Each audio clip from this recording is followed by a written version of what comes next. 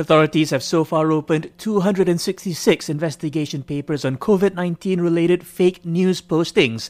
The Defence Minister says 179 of them are still under investigation, while 30 have been taken to court. Datuk Seri Ismail Sabri Yaakob also says that authorities have not opened any new investigations for a week, which he reckons is a good sign. Saya haraplah ini merupakan berita baik, iaitu tiada siasatan baru, kertas siasatan baru dibuka di atas kesalahan berita palsu mengenai COVID-19. Mungkin fokus kepada berita-berita lain yang lebih sensasi.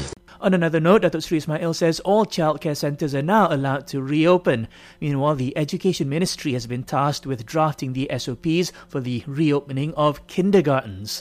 A Job Street survey says there's been a spike in searches for manager-level positions due to the economic impact of the COVID-19 pandemic. UTAR economist Professor Wong Chin Yong says it's rare for this to happen, and he tells us why it's happening now. High-pay managers are entitled neither to the Employee Retention Program nor Wage Subsidy Scheme and therefore are not subject to job protection. So when it comes to downsizing, they are likely to be the first to go. He adds that some tech-related sectors are coping well under the MCO as the country speeds up its digital transformation and the move to a home office environment. And the National Water Services Commission has explained why your May water bill is higher compared to March and April. It says the previous two bills were based on estimates because the MCO prevented on-site meter readings. Actual meter readings resumed last month, meaning the calculation for the May bill takes into account adjustments for the March and April bills as well.